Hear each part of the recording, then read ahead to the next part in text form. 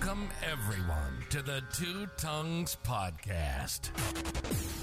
Consider this your invitation to join Kyle and Chris on a journey through our minds. Where we explore the questions that have fascinated us for as long as we can remember. Could anarchy actually work? Does God exist? And just how did the cosmos get here anyway? Let me be the Virgil to your Dante, the Sacagawea to your Lewis and Clark. Let's take the guided tour through the dark chambers of our unconscious, seeking answers to the most important and unsettled questions of our shared existence. Ready or not, here we go.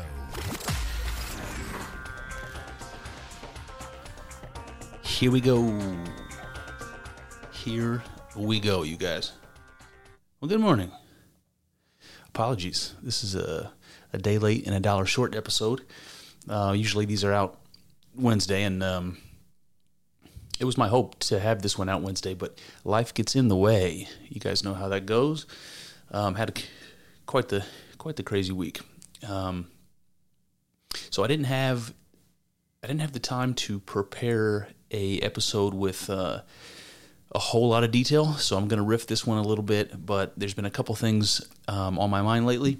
Some of the stuff Kyle and I have talked about having to do with, like we always talk about religion, and well, I do, and seeing how as kind of religiosity fades in the Western world, you can just think about your parents and your grandparents and your great-grandparents, if you were lucky enough to know them, and just kind of recall how religious they were, kind of what their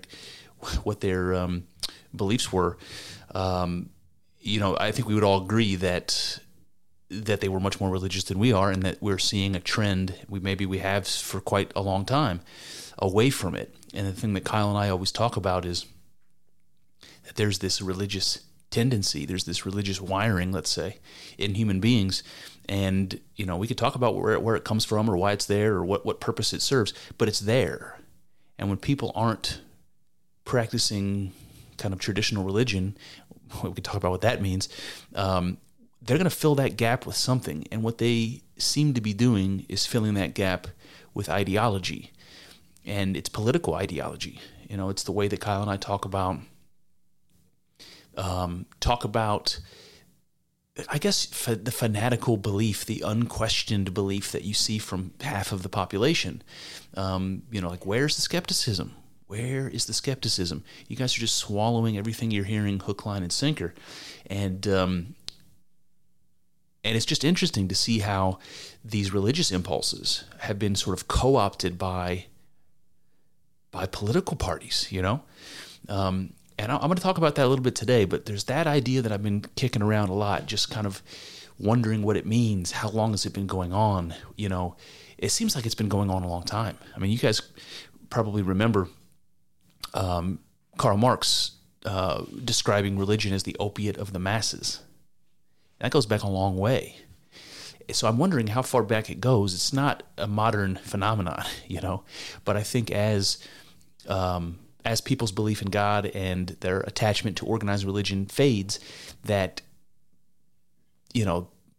political parties and ideology seem to be filling that gap. That just seems to be happening. It's and you can see, because if you talk to somebody who's fanatical, who's, conservative, religious, and fanatical, and you talk to them about something controversial, they sound just like half of the population does today, when maybe 100% of the population, I should say, when we're talking about a contentious political issue. It's like, if my side is wrong, that it destroys the foundation of all of my beliefs. So it can't be wrong. We can't allow it to be wrong. We're going to push the narrative. We're going to tiptoe around it any way we can. We're going to maintain this sacred thing. And that's how it seems. If political ideology is telling you that something is sacred and you can't question it, that's a problem. And it's a problem that came up on a podcast I was listening to the other day. It's Jordan Peterson's podcast. Surprise, surprise. Listening to him he was doing a conversation with a guy named Mustafa Akyol, Akyol. And it was interesting because Jordan's getting into this. He's getting into Islam. He's trying to understand. It seems like he's trying to understand what's going on in the Middle East today, how it got to be the way it is, just to try to understand it. And he mentioned before when he was doing like the biblical lectures and talking about religion that that was a gap in his knowledge. Like he didn't have an opportunity to study it, or he hadn't yet. And he had a difficult time finding anybody in the Islamic world that wanted to actually talk to him in good faith. Not like somebody that wanted to sabotage him or somebody that wanted to, have a violent argument with him or something, but somebody that wanted to talk to him and allow him to ask questions in all due respect and, have an actual conversation. And that's what we're missing so much in this world, a fucking honest conversation. So he did that, and he's going to be doing that with several, I don't know if you call them Islamic scholars, but the guy he talked to today was an author, a Turkish guy, I believe, really well spoken, really smart, really steeped in it, and they had a great conversation. And some stuff came up in that conversation about that topic I started with, how religion and politics are tied together, and how if any one of those powers wanes, then the opposite power sort of fills that gap. So you kind of have this back and forth between the power of religion and the power of government, and then all of the risks and dangers of when those things become one. When you have a theocracy, when the religion is the government, or equally as terrifying, when the government does not permit religiosity. So when it completely overwhelms the religious instincts, co-opts them, and doesn't allow that to exist in our personal lives anymore. And you might wonder what I mean by that, but I'm talking about social pressure to be anti-religious. Just like there's social pressure today to be anti-racist. You know what I mean? If you believe in God, you must be conservative, you must be dumb, you must have not examined things, you must not know the science, you must, have never asked the questions. Something's wrong with you.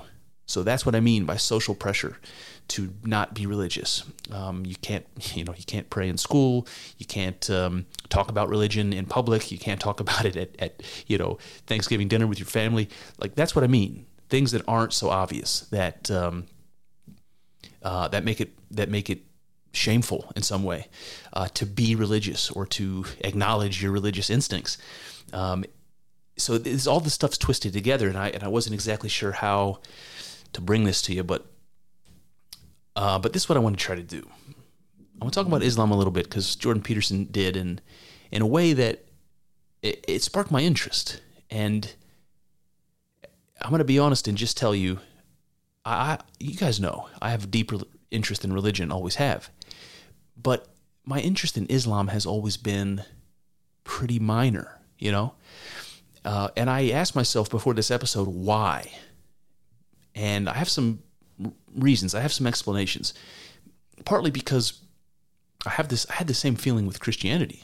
It's like when I was a kid and I was learning all this stuff for the first time and it was blowing my mind, I wanted to learn about religions vastly different from mine because I grew up with it. It was commonplace. It was mundane. There was nothing about my own religion that had any spirit to it to me. Nothing about going to church had any spirit to it to me. Nothing about singing songs, everyone pointed in the same direction, singing songs at the preacher behind a pulpit is how it seems, singing hymns to the same guy standing up there. And I just never felt anything spiritual about it. In fact, I had a kind of a difficult time understanding even the idea of worship because it didn't seem to me like anybody was singing to God or for God. Or even if we were, that God gave us a single shit about that. What does God care? What does God care that we're all singing the same song? That we, you know what I mean. Been singing these same hymns.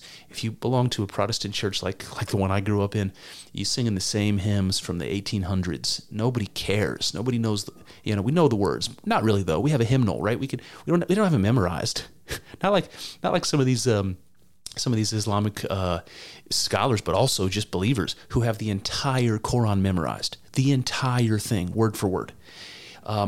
We don't even know the lyrics to How Great Thou Art without a fucking book with the lyrics on it.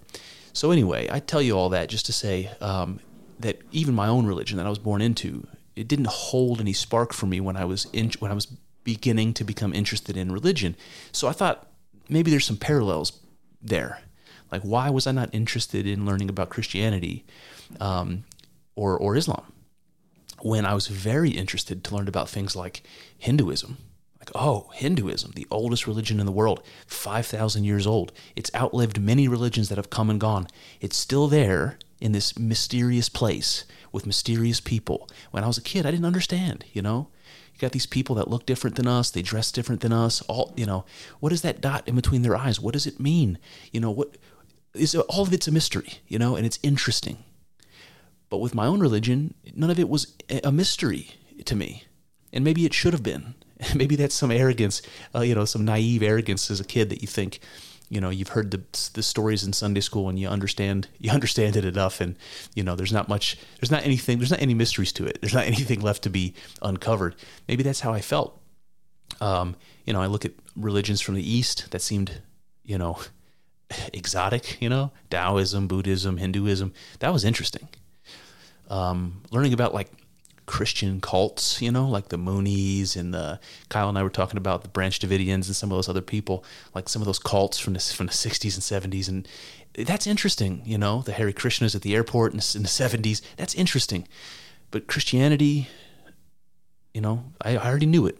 You know, it wasn't interesting. Now, I've changed my tune about that, and you probably picked up on that, but when I was younger, that's how I felt. And I'm going to be just brutally honest here, because I think this is why I never really thought much about Islam or wanting to learn that, you know, to wanting to dig into it deeply. Because when I was younger, I had this belief, I don't know where it comes from, intuition maybe. I had this belief that the older something was, the more valuable it was. The older it was, like an antique, right? The older it is, the more valuable it is, something like that.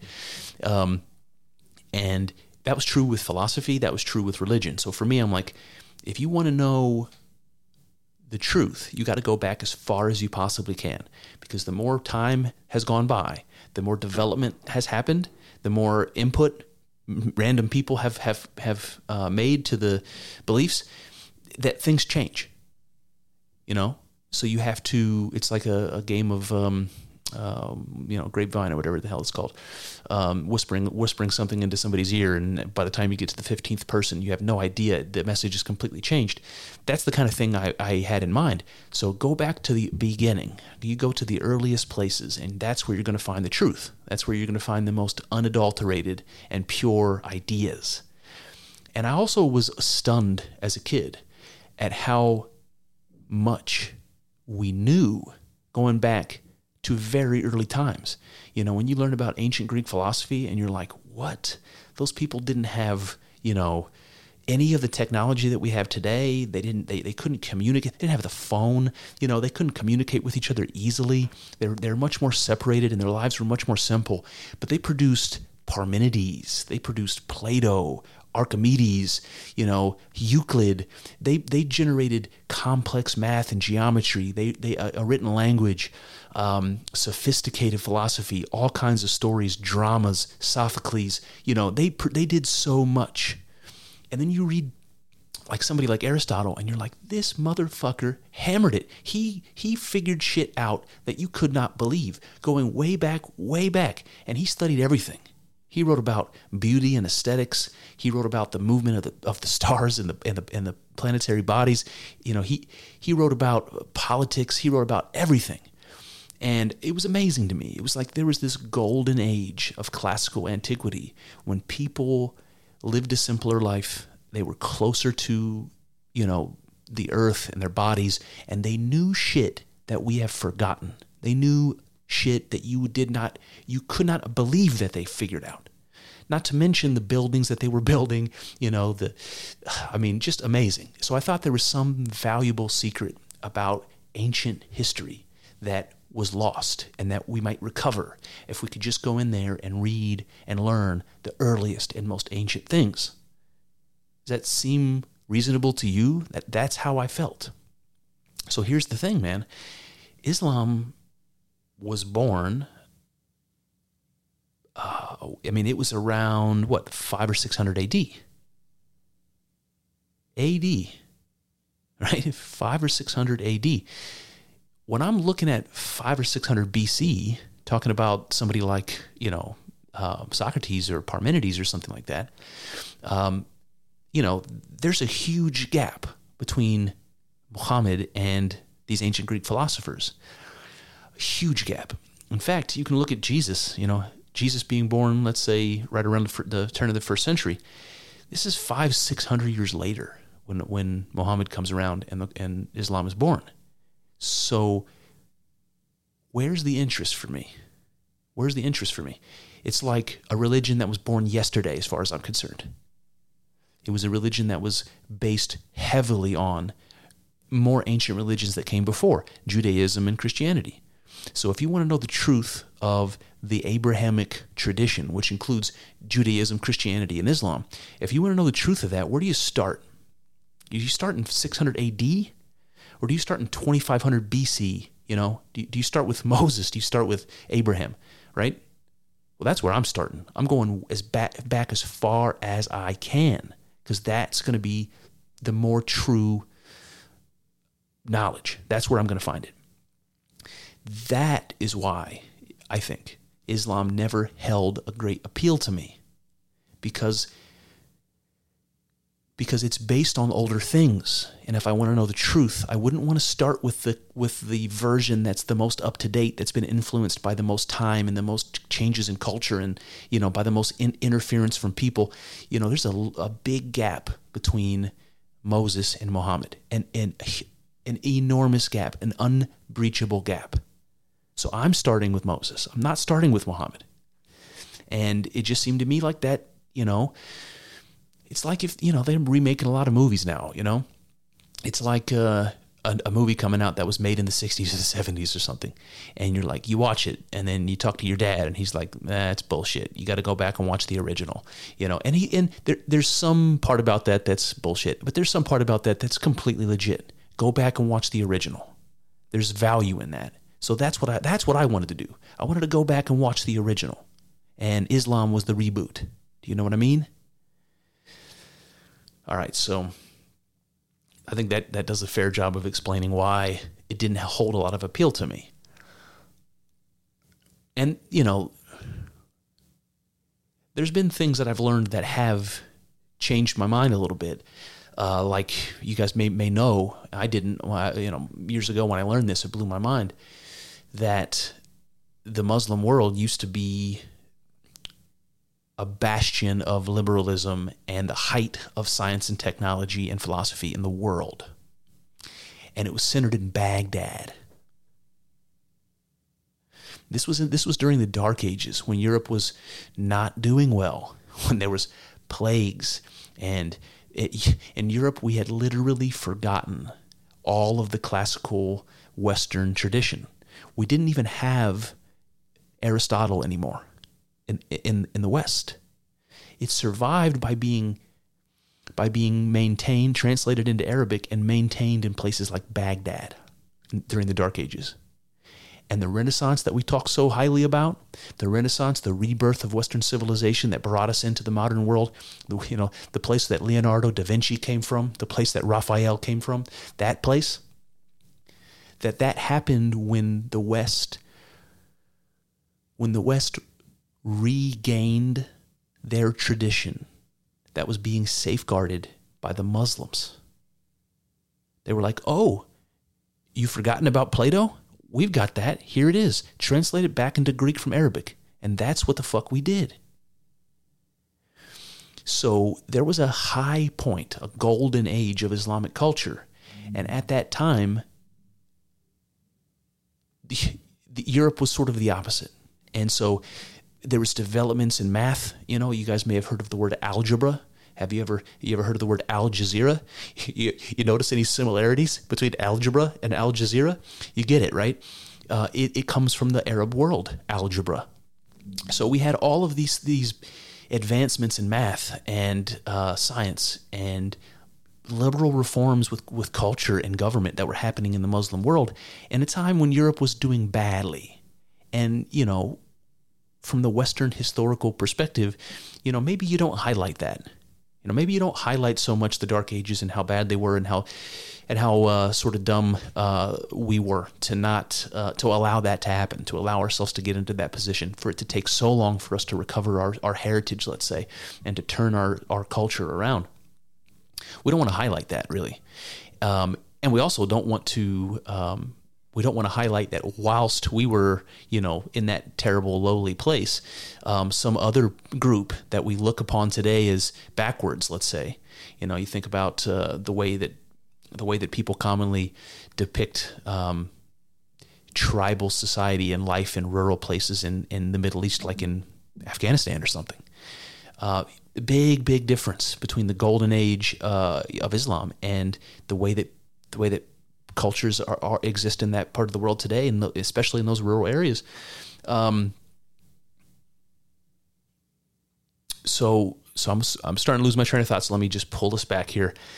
So I'm listening to this episode of Jordan Peterson talking to this Turkish guy, and he brings up something interesting. He brings up the fact that there are stories. Well, he says he kind of opens up by saying that Islam has a lot in common with Christianity and Judaism, and of course we know that. But he emphasizes how important Jesus is and how important Mary is in the Quran. And that's interesting. If you ever hear a Muslim talk about that, it is interesting, because the way that we understand Jesus and Mary, the virgin birth, why that miracle is significant, that kind of thing, the Muslims believe all of that same stuff, but have different explanations, And some of those beliefs that they have about Jesus in particular, you can find them in the Bible. There are parallels in the Bible, but there are also parallels in the Gnostic Gospels. So these were those early Christians in the first century that believed things very strange. We've talked about many of them.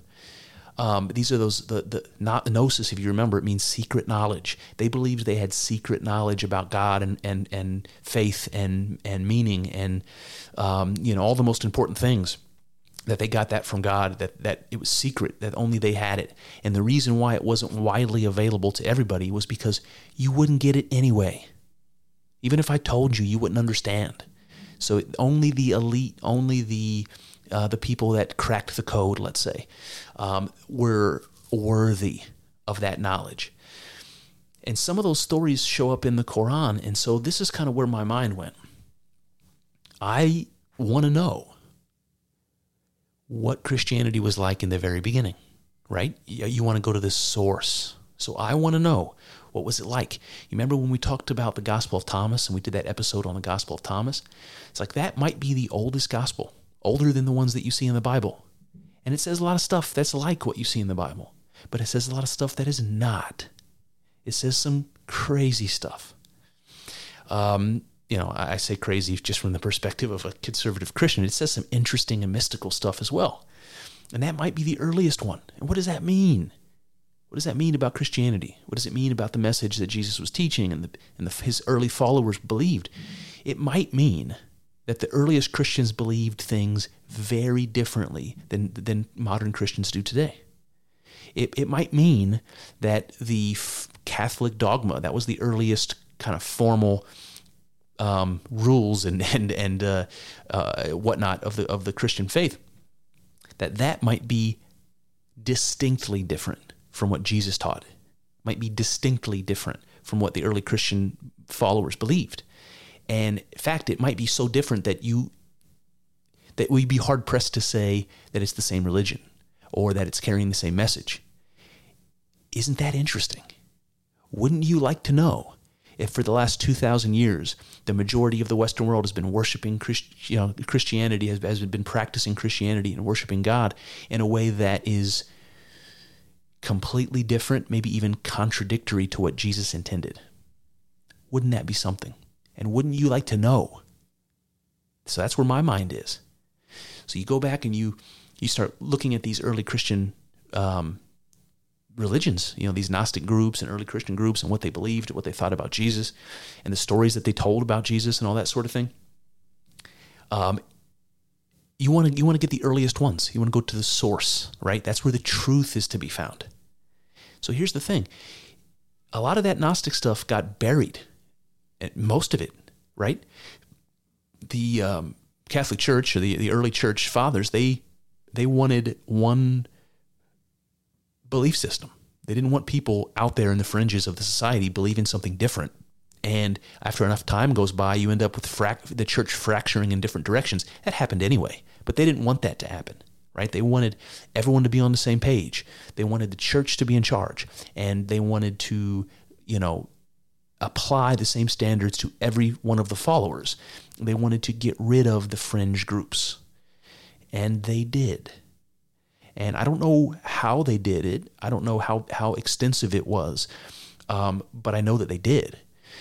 You might remember stories about the Crusades, like the Knights Templar. You might remember that the French monarchy decided after hundreds of years of the Crusades going back and forth that the Knights Templar, who had been there the whole time protecting, Christian travelers to the Middle East and all that sort of thing, that they were heretical. And one day they just said, hey, the Knights Templar are heretical. We've got to get rid of them.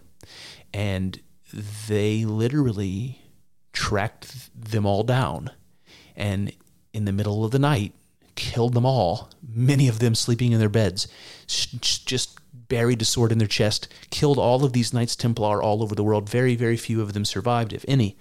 That's what I'm talking about. That's what they did to the Gnostics and the early Christians that didn't fall in line. Now, I don't have evidence for that beyond this. We never knew about them until we found the Nag Hammadi Library in Egypt and the Dead Sea Scrolls in Israel. Then, suddenly, we didn't find just bits and pieces. We didn't find just one or two. We found dozens and dozens and dozens of books that we never knew about. Many of them were Gnostic Gospels or other religious texts that we either didn't know about at all or only had fragments of. And what we noticed was that there were so many of them, and they went back such a long time, that the only way you could have had this many of them and spread across such a large area and with such diversity is if you had a thriving group of these Gnostics. You had a thriving population of people who believed them, and people who were willing to hide them away in the desert and in caves and stuff to protect them. When the law cracked down and said you can't read these books anymore, they hid them away. And for hundreds and hundreds and hundreds of years, they sat there hidden, and we didn't know. And then we found them, and we're like, fuck, we uncovered this entire part of history we never knew about. And all of these different beliefs about Christianity and, the first century religious movements in that part of the world that we never knew. And it could have easily just been lost to history forever. And it was for a very long time, and we've recovered it. It's amazing. So why do I tell you that? I tell you that because when Muhammad lived, it wasn't that far after Jesus. And the Christian groups that were existing at the time that Muhammad would have had contact with, some of those groups would have been those Gnostic groups, or groups that believed in ways that Christians don't believe today, in the very old, ancient, original Christian style, whatever that might be. That there was a lot more going on there that we've forgotten about. So the timeline looks something like this. Muhammad lived between 570 and 632 AD. The Gnostic Christians lived and were writing, and I say Christians, but I have to kind of go back and say the Gnostics actually predate Christianity. So there were some Gnostic writings that go back as far as a couple hundred years before Jesus. So you can see the Gnostics writing between 200 BC all the way up to 400 AD. That's very, very close to the time when Muhammad lived. And of course, the Gospels in the Bible were written between 40 AD and 150 AD. So we're really only a couple hundred years away from Muhammad's birth, even from the time the Gospels were written. And then you can consider like the Council of Nicaea when Constantine got all the church fathers together and they were trying to decide what books of the Bible were appropriate and what the Christian beliefs and dogma should be. They argued about all kinds of weird things like whether Jesus was resurrected, whether that actually happened, whether baptism has to be done a certain way, all these various ins and outs and details and stuff that you might think are silly. They hammered out all those details at the Council of Nicaea to try to unify Christianity. That was 325 AD, 325 years after the time of Jesus' birth, approximately. That's when they finally decided, look, we have to figure out one set of beliefs for the religion. We can't just let people, go whichever way they want, believe in anything they want. We have to bring this together. That was 325 AD, and Muhammad was born in 570 AD. Very close, right? And then you have one of the first attempts, maybe the first attempt, to put together a Bible that has all the books that, are valid. That was done by St. Jerome in about 400 AD. So you can imagine the first time a Christian Bible existed as it does today, approximately, with an Old Testament and a New Testament, that was 400 AD. And Muhammad was born in 570. So I tell you all that just to say that Muhammad would have been living in the Middle East among tribal people that were pagans of all different kinds. They believed in multiple gods, tribal religions that developed from those early religions in Mesopotamia. And they would have been all over the place there. And then you got Muhammad, who comes on the scene and says, "No, we're gonna get rid of all of these religions. We're going to instead believe in one God and so on and so forth." And the interaction that Muhammad would have had with Jews and Christians in that part of the world at that time would have been many of those early Christian groups before the Council of Nicaea, before the Bible, the canon of the Bible was finalized, all that sort of thing. He would have been interacting with people that were from the early days, that would have been believing in a tradition maybe a couple of generations old, going back to the very first Christians. That's really close to the source. So here's the punchline. If you want to know what the earliest Christians believed, and we don't have a lot of resources to go on, you can look at the Gnostic Gospels, which we've done on this podcast. You can look at the canonical Gospels, but you can also look at the Quran. And it never really occurred to me that the stuff that gets talked about in the Quran about Jesus and Mary, that stuff might actually have been an influence from these early Christian groups, that we've basically lost, and we don't really know everything that they believed. And it turns out that there are stories in the Quran that you don't find in the Bible, but you do find in Gnostic Gospels, especially infancy Gospels that talk about Jesus' young life, because our biblical Gospels don't talk much about Jesus as a kid, right? He's a baby, then he's doing his ministry. And so there are Gnostic Gospels that aren't accepted, that aren't in the Bible, that talk about Jesus when he was a kid. And there's a story that's in the Gnostic Gospels, that's in the Quran, that goes something like this. If you've never heard this story, it said that I can't remember the full context, but basically, Jesus was a kid, he was out playing with his friends. He went down to the shore, and he was pulling clay off of the kind of riverbank, and he was forming the clay into the shape of pigeons. And then while his friends were standing around, he would blow the breath of life into these pigeons, these clay pigeons, and they would become actual pigeons and fly away. And his friends are looking around, like you would if somebody was doing magic tricks in front of a bunch of kids. All of those kids are sitting around with their mouth agape and their eyes open. They're just like, Jesus is amazing. Look what he's doing. And that's what he was doing. He was taking clay, just like God took clay and made human beings in the beginning, right? He was taking clay from the riverbank and turning these clay pigeons into live pigeons. You never heard that story in the Bible. It's an interesting story. But you see that in the Quran.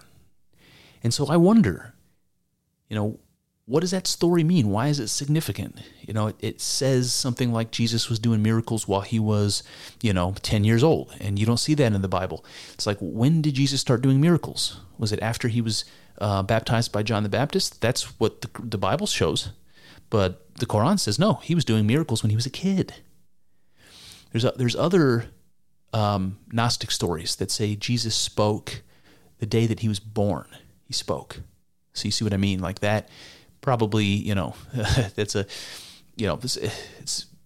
tests credulity, that story, but so does breathing life into clay pigeons. Here's another story you might not have heard about Jesus. I don't think this one is in the Quran, but it's a Gnostic story, so let me tell it to you. There's a story that when Jesus was a kid, that he was playing with his friends, running through the town, playing with his friends, and one of his friends, I think he pisses him off. I think Jesus does this out of anger when he was young. He kills one of his friends. Jesus kills one of his friends. You ever heard that story?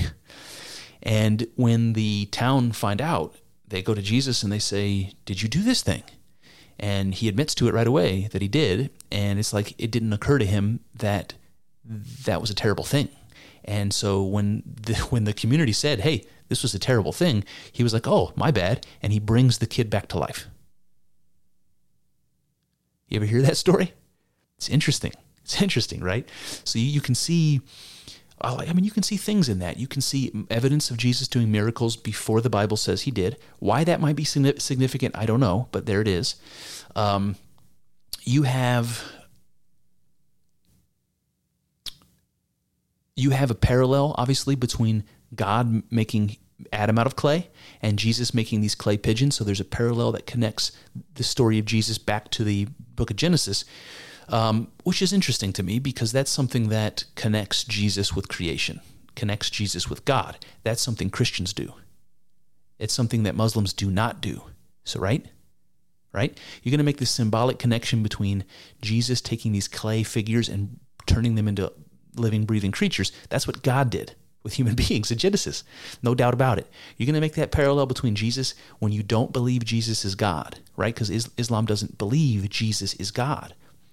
It's an interesting story, right, to find in the Quran if that's clearly what the connection, symbolic connection that the story is making. So I don't know. I don't know what the importance is of the stories or the interpretation of the stories, but it's interesting. So I had a buddy years ago, was really the second Muslim family I ever met. I told you guys about the high school, and when I was in high school, the family from Pakistan. But as an adult, I met a dude from Jordan, lived down the road, and became good friends with him, and learned a lot about what he believed. But I didn't even becoming close with him and the family, and still, I haven't talked to him in a long time, but I still have a very fond place in my heart and my memories for him and his family. That even the connections I had with him, I even went to a mosque with him. He described to me how they pray and why. We talked about the Quran. We asked questions. He was awesome and open and willing to talk to me about it. And it wasn't at all, it was a great experience for me, actually. But even with that experience, I never, even having a good experience and becoming friends and talking about our cultures together and all that stuff, even that didn't really spark the interest in me to kind of dive into Islam. It didn't, I didn't have that spark that thread that I was following. But when I heard this idea that these early Christian beliefs might be encoded in the Quran somehow, based on what these early Christian people were saying to Muhammad and what he turned around and memorialized in the Quran, that there might be something there worthwhile. So I have not delved into it yet, but I think I will. and I can talk to you guys more about it after I do. I don't think I have a copy of the Quran anymore. I did for many years. I'll tell you that story too because it's funny. I used to work at a movie theater, and when I was a kid, this dude came in kind of regularly, and he had an accent. He was from Africa somewhere, a very nice guy, and we got to talking, and because he's talking to me, the conversation went to religion pretty quick, even though I was like 16 years old at the time. And we got to talking, and again, he was just like the other guy I was telling you about. He was very, very friendly, very willing to talk to me about it, not offended at all. And he brings a Quran in to the theater, and he gives it to me, and he says, if you're interested in it, I want you to read this, and you can talk to me about it. He said he would come back and get the book, and I actually never saw him again. So he brought this Quran to me, and then I never saw him again, and I actually felt really bad about that. Even as a kid, I'm like, this book doesn't belong to me, and he was kind enough to lend it to me. So I ended up tracking this guy down. I drove to the absolute hood to bring this book back to him. It was a sketchy situation. I was uncomfortable the whole time. And I go up to this apartment building. I go up the steps, and it's just like literally a pile of throw up on the floor. And one of the doors was open across the hallway, and there was a kid in a diaper just walking in and out of the house. The kid could walk, but the kid was young, way too young to be unattended. I didn't see parents anywhere. This kid was literally walking in and out of the house. He must have been 2 years old, maybe younger. It was sketchy. And so I knock on the door across the hallway. There's no answer. This guy's, I just wanted to give the book back, right? I didn't want to steal from this man who was so kind to me. I didn't want to steal this religious object either. It didn't sit well with me that I had this book still. So I took it back to him, and he didn't answer. So I just left the Quran there at the foot of the door, and I left. So I don't know whatever happened to it. But anyway, that was just like a struggling with my conscience. I had to return the book, Okay, so going back to this podcast that Jordan has with a gentleman talking about Islam, he said something interesting to me that I didn't consider until he brought it up. He brings up Sharia law. You guys have probably heard it before because after 9/11, when we, as a country, suddenly had an interest in the Middle East and their culture, we became familiar with certain things. And when we had like public political issues about immigration, Sharia came up specifically in the UK a couple years ago. I've heard about areas over there where the settlers are heavily from the Middle East, and they have their own courts, and the government has allowed them to do that. They've set up their own religious courts, and there was controversy about that. It's like, hey, you're living in a civil society with a separation of church and state. You're bound by the rules of the society. You can't have a judiciary that's separate, where you can try cases and stuff outside of the civil law. That's not okay. It's like it's like you're a little Rome. You're setting up your own country in the middle of the United Kingdom. And it was that kind of a thing. And what do you remember from hearing about Sharia law?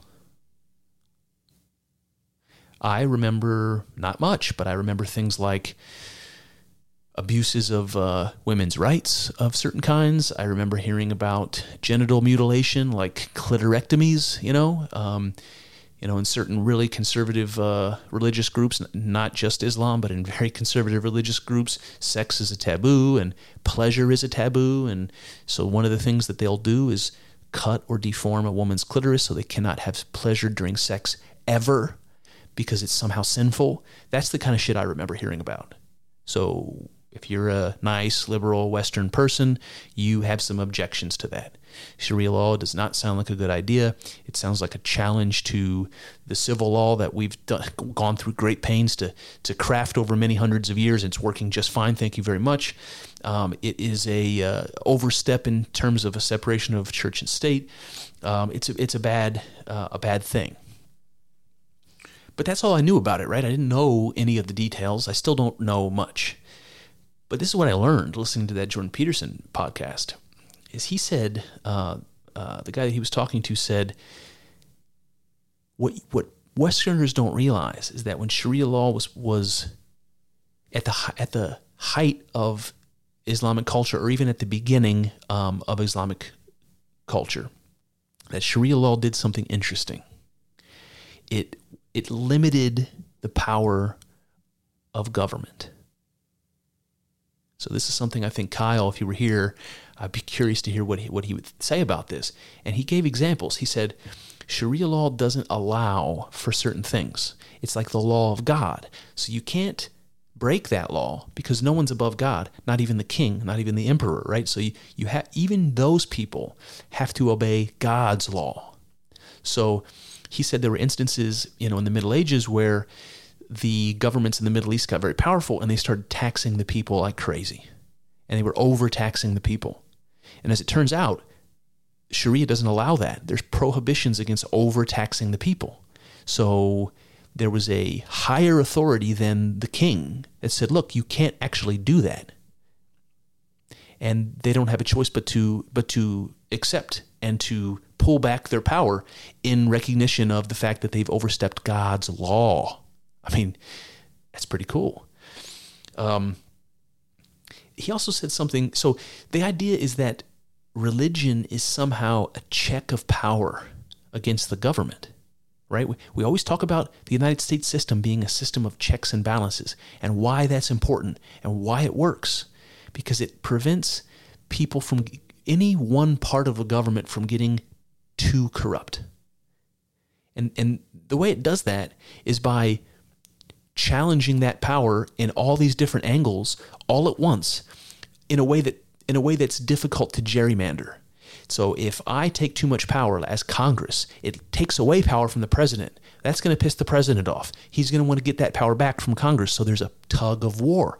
But it's not only a two-way tug of war, it's a three-way tug of war because you have the judiciary involved. So it's like if Congress is going to just do what they want and they don't have to run it by the judiciary. They don't have to get it approved by the judges, We're going to check it against the Constitution. We're going to make sure it's legit. We're going to give you the thumbs up. No, as soon as the Congress decides they don't need that, the judiciary is going, what the fuck, man? That's my job. That's my power. So I'm going to start pulling back against you. So we have this three-way tug of war going on all the time. And it was designed on purpose to be a three-way tug of war. So if any one of those three areas decides to get totalitarian, if they decide to take more power than they should have, that they're going to get pulled back in different directions all the time simultaneously. So you can never get too far. And what it does is it's a check of power that prevents anybody from getting overwhelmingly dictatorial, right? Because power goes to your head. And so a check of power is going to try to keep your head from swelling more than a certain degree, right? It's going to keep you sane. And that, it's interesting, man. It's interesting to look at Sharia law in Islam as being exactly that, a check on the power, on the otherwise unrestrained power of a dictator.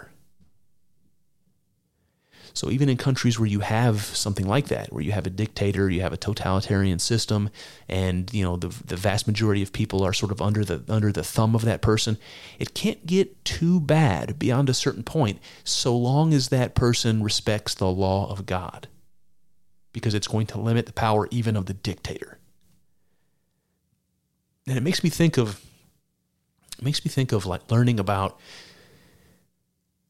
well, probably from the Middle Ages up onto, just before the First World War. It's like the height of monarchy in the Western world.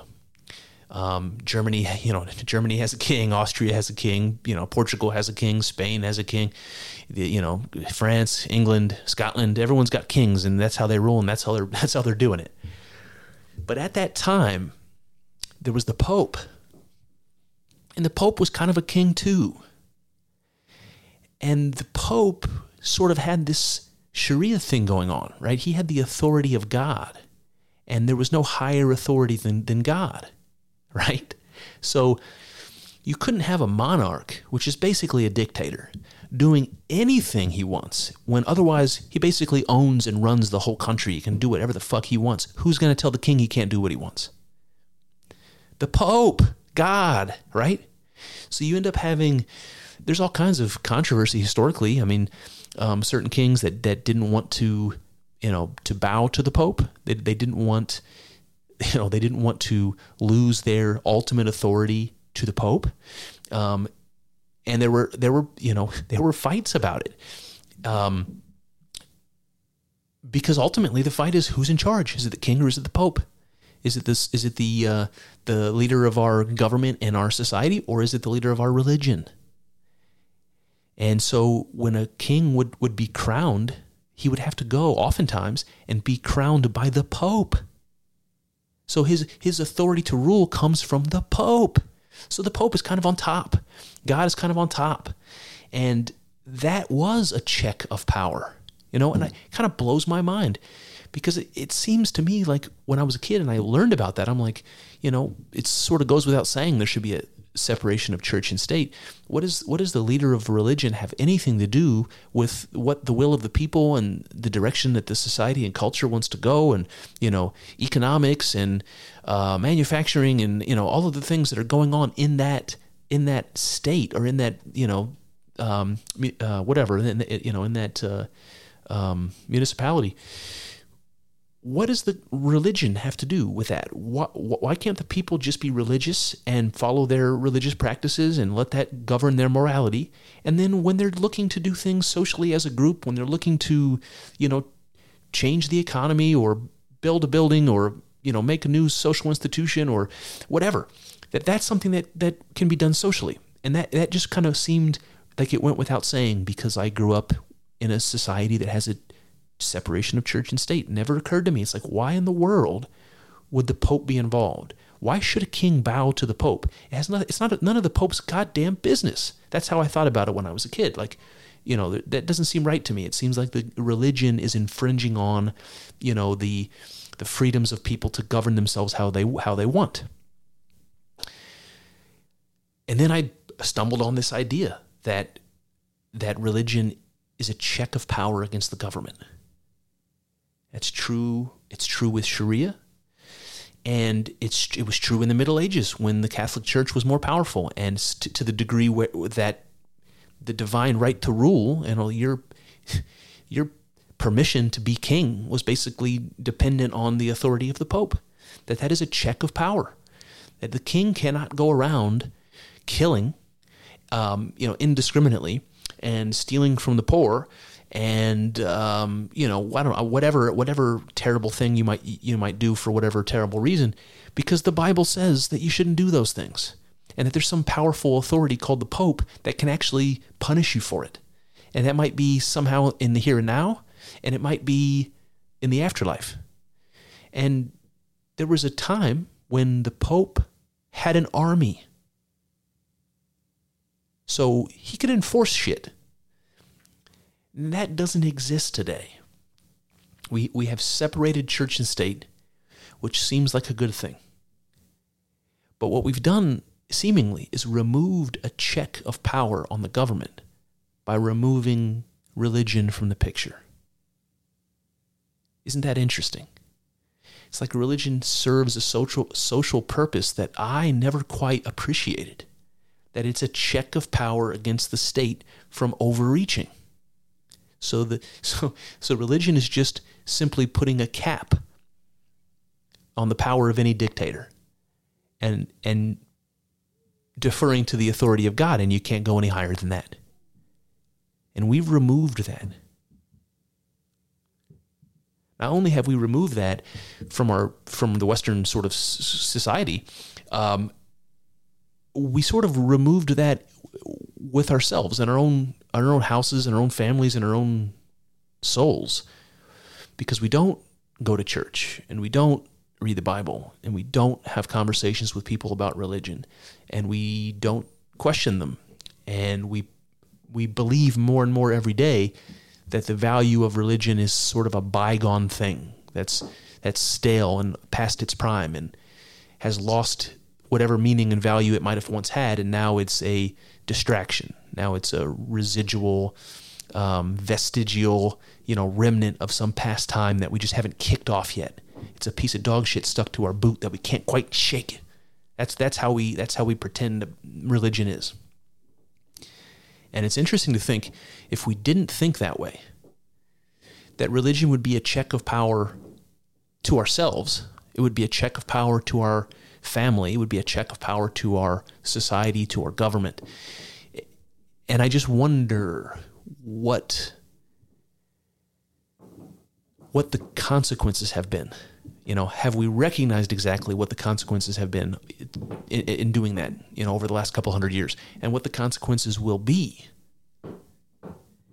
And one of those consequences seems to be the replacement or the escalation of government to the position of God, or ideology to the position of the sacred. We now, rather than having a check of power, we're sort of putting all the power into the hands of the government and setting up some sort of echo chamber for it to just jerk itself off. That's how it seems to me. Because when religion was meant to be a check of power against the government, we've now put the government in that place. So it's 100% a jerk-off festival of the government in itself, right? It's the civil authority, and it's the highest authority. What does that mean? It means something. The highest authority seems to mean something because it was it was an effective check on power. So it must mean something. So we have this religious wiring, human beings. We have this capability of conceptualizing God, conceptualizing eternity, asking questions about our origins, where we came from, where the universe came from. It's unavoidable. We have this religious wiring and searching for meaning that's all tied together with morality and the whole thing. And we carry it with us generation after generation. We have not gotten rid of it. So we remove it from our society. We put it out of sight, out of mind, but it's still there in our hearts, and we can't get rid of it. So what do? We create a political religion, an ideological religion. Let me paint the picture for you. In a religious system, let's take Christianity for an example, you got a professional priesthood. You've got a ruling class in terms of the religious authority. You might call them priests. You might call them saints. You know what I mean? What are they? They are somebody that represents a high good. There's somebody that represents an ideal that you should strive for. That's what a saint is. It's a perfectly good person, or somebody who did an unusual sacrifice, somebody who did something honorable and unbelievable and miraculous, and something that you want to imitate. Something great. So you might call that a priest or a saint from a religious perspective. From a political perspective, though, do we have priests? Do we have saints? You bet your ass we have saints. If you're a lefty, let's say, you might look at somebody like Woodrow Wilson or Franklin Roosevelt as a saint. You might look at somebody like Obama as a saint. If you're a conservative, you might look at somebody like Ronald Reagan as a saint, or George W. Bush as a saint. Do you know what I'm saying? Somebody who symbolizes the highest ideal. For Ronald Reagan, it's something like freedom and personal freedom and individual liberty and that sort of thing. And the authority of the individual. And with somebody like Obama, it might be something like the ideal of social care, like taking care of people, being good-hearted, recognizing need and filling that need, being self-sacrificial, something like that, like this bleeding heart liberal, right? Like that sort of a symbol. Do you not think that that's the same thing a saint is? It's exactly the same thing that a saint is. What about God? What about the big guy? What about God himself? In religion, that's the final authority. It's the ultimate authority. It's also the first cause. It's the thing that causes everything to be. It's the origin and the source of it, and the ultimate authority. Do we have something like that in politics? Maybe it's the president. Ooh, better yet, maybe it's the office of the president. Because that's immortal, right? Right? You know, Gerald Ford, Ronald Reagan, those presidents die away. They're gone. But the office of the president, that's immortal, like God is immortal. And it represents the figurehead. It's the president is the living symbol of the not the government, but the principles the government was founded on. That's like the Pharaoh in Egypt. He was a living symbol of the principles that the culture was founded on. That's what the president is. He's a figurehead, a person that represents, like the Queen of England is the person that represents what England stands for. Do you know what I mean? Do you not see that as God from a political perspective? That's exactly what it is. That's the thing that represents the source of our culture, the source of our government, the principles on which they were all based, and what makes everything work, what makes our society exist and our country exist. If it wasn't for that, it wouldn't exist. Like, let there be America, and God saw that it was good. What about a Messiah? Religions seem to always have a Messiah, a messenger, a prophet, or somebody who's promised. So we have a Jesus, we have a Buddha, we got something like that. Do we have that in politics? Do we have a Messiah? You bet your sweet ass we have a Messiah. We have many. Because what is a Messiah? What was Jesus? You know, Jesus came in, he overturned the money changers' tables in front of the temple. You know, he preached and contradicted the priests, the Pharisees. He was a reformer. He was somebody who came in and said, this is where you've gone wrong, and this is the right path. The Messiah is a reformer. It's somebody who fixes what's broken and brings something new into being. Do we have something like that in politics?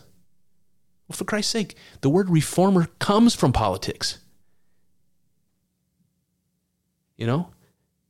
Because you can imagine Jesus saying, let all the little children come to me and, you know, turn the other cheek and take care of the poor and all that sort of thing. Who comes to mind? AOC? Is she the Messiah? She's a political reformer. How about Bernie Sanders? Yeah, you can make some Jesus comparisons between a communist like Bernie Sanders, right? So for sure, we've got messiahs in politics. For sure. That's who they are. What about the Bible? What about the law? What about the written book that's so important in modern religions? Do we have that? Do we have that in politics? Well, I mean, we do, right? We have the Constitution. We have the Declaration of Independence. We've got our codified books that tell us what the rules are, what the dogma is. But we also have ideology. And I'm not sure, if we're talking politics here, I'm not sure which one is the Bible. Which one is the political Bible? Is it the Declaration of Independence and the U.S. Constitution? It should be. Is that what it is, or is it ideology? See, here's the thing. Ideology is sneaky because it's not written down exactly. It's certainly not written down all in one place, and it's certainly not written down by one person. It's spread out with ideas all over the place, with connections of all sorts. And there's no way of saying for sure where the beginning and end of the ideology is. See, if it's not written down, if it's not codified into a Bible, then it can change and morph and mutate, and nobody's ever going to notice. Nobody can ever point to something and say, you said it meant this, and now you're saying it means this, and it doesn't make sense. No, it doesn't. See, ideology doesn't matter. See, it can mean whatever they want it to mean, and people can weasel around any logic they need to make it consistent. We do it all the time. Ideology is weird in that way. It's not written down and codified for a reason, so that it can be slippery, so that it can change any way it needs to change, so that it can survive. Ideology is slippery. What about the idea of the Constitution, the Bill of Rights, the Declaration? What about that as the Bible? See, I think that's an interesting analogy because people don't hold it sacred anymore. Some people do, and most people used to. We used to look at those things as sacred. We hold these truths to be self-evident, that all men are created equal. Those were sacred words that we based the entire system on. And every decision we made has to be consistent with those principles. I get the hair standing up on my arms right now talking about it. And this is something people don't understand anymore. This is something that's not taught anymore. And I'm afraid our children aren't going to have the hair stand up on their arms when they say things like I just said anymore. But what's interesting is that just like a holy book, you have people that will read the Constitution and have their own take on the Constitution. So it's like we have denominations. Isn't that weird? It's funny though. It's like you can read the Bible and you can say, "Look, I don't think the Bible says that you need to, or I don't think the Bible says that the communion wafer and wine is literally the body and blood of Jesus. I don't think that." And the other guy says, "No, I think that's exactly what it means. I think there's some magic that happens. There's some religion magic that happens when you swallow that thing, and it turns it into the actual body and blood of Jesus." And they're arguing about that, and it makes one of them a Lutheran and one of them a Catholic, right? That's how denominations happen, because you have a disagreement about something like that, a little detail or something. And this is exactly what happens when people read the Constitution. What makes you a Whig or a Tory or a Bull Moose Party member or a Republican or a Democrat or a classical liberal or a libertarian? What makes you those things? To some degree, it breaks down to when you read the Constitution, how you interpret it. What does it mean to you? Is it a living document that can be changed? Is there room for interpretation? Is it all gray or is it not? Is it in this way and not in that way? Is that what makes you a Democrat and me a Republican? That's our denominations, you guys. It's our religious denominations, our politico-religious denominations. Amazing. Amazing. All right, so where I want to wrap up here is something like this.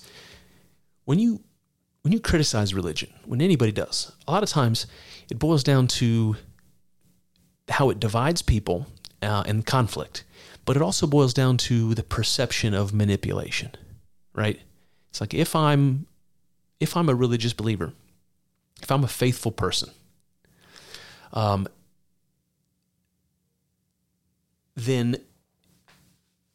I'm going to be somebody who is willing to defer to the ultimate authority. Let's say I'm going to allow God's authority to override my own.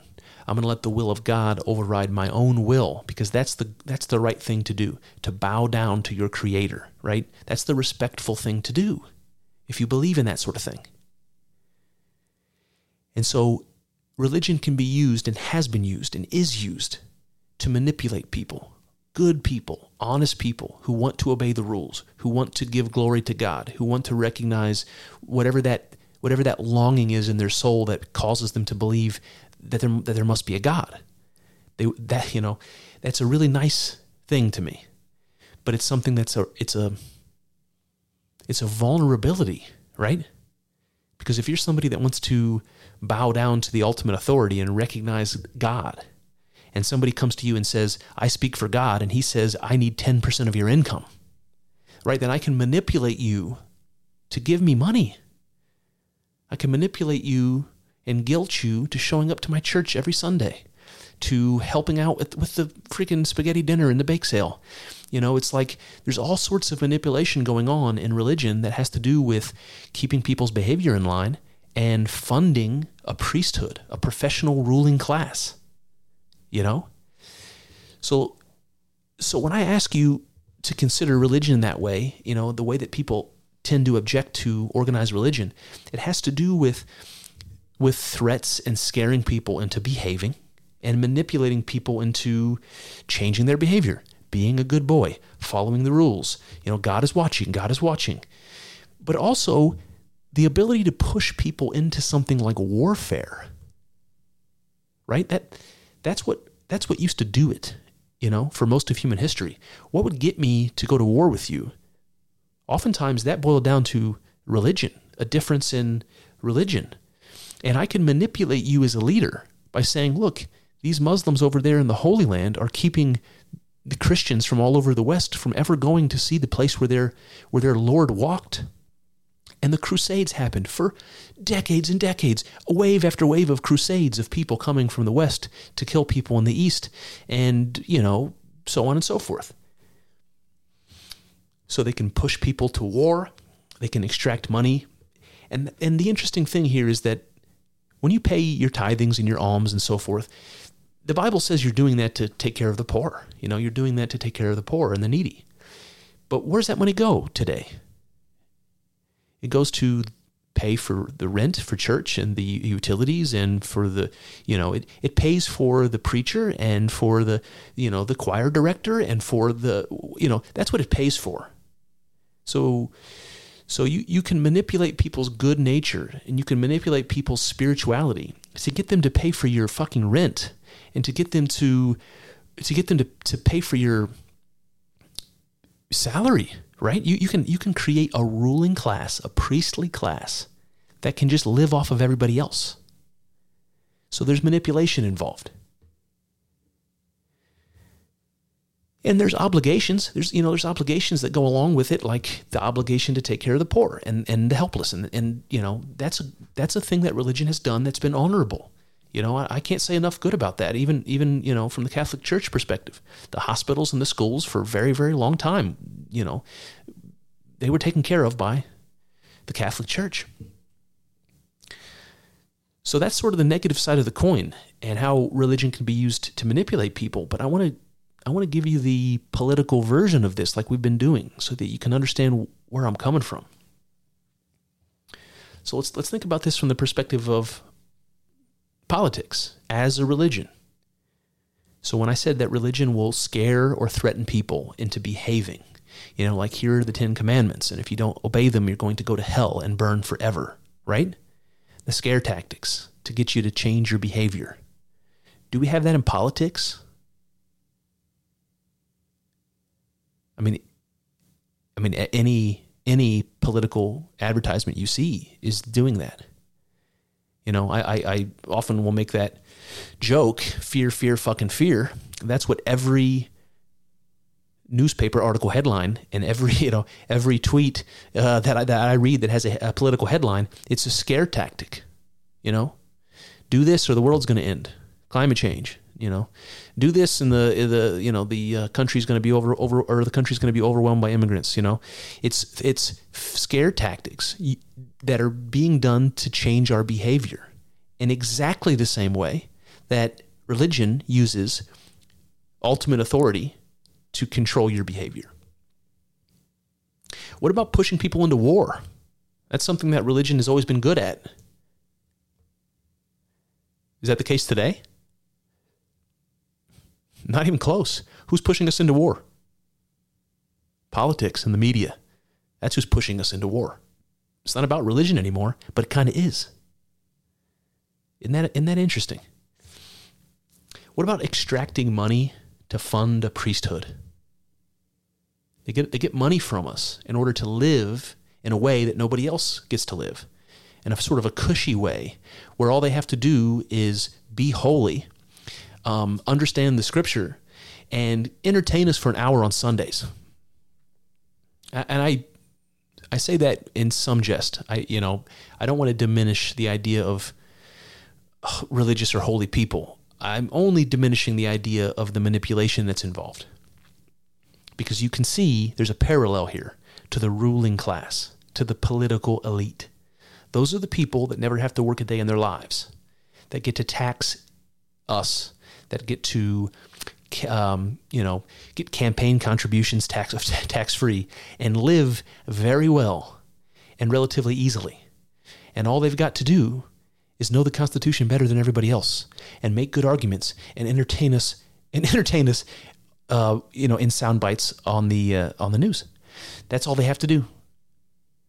and they successfully extract money from us to exist in this way that we continue to fund. Because I don't know why.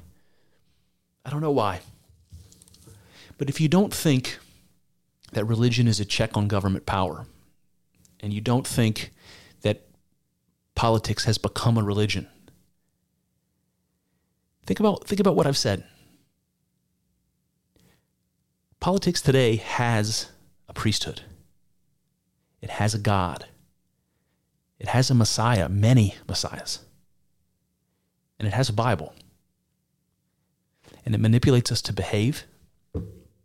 It manipulates us to go to war for it. And it extracts money from us in a way that allows them to live easily and somehow in this elevated position, like a priesthood, like a ruling class that we respect, that we know all their names, like they're fucking trading baseball cards of politicians, you know? They're like celebrities.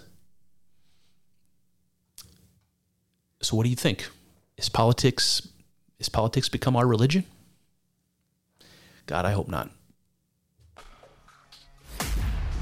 Well, there you have it. That's one avenue explored, but infinitely more still to go. I hope you enjoyed thinking along with us. I know. It's not easy work. Thinking. It's hard and full of uncertainties, but I'm grateful for the company as we trek through this together. Here's to hoping that the juice is worth the squeeze. See what I did there? Let's find out together in the next episode.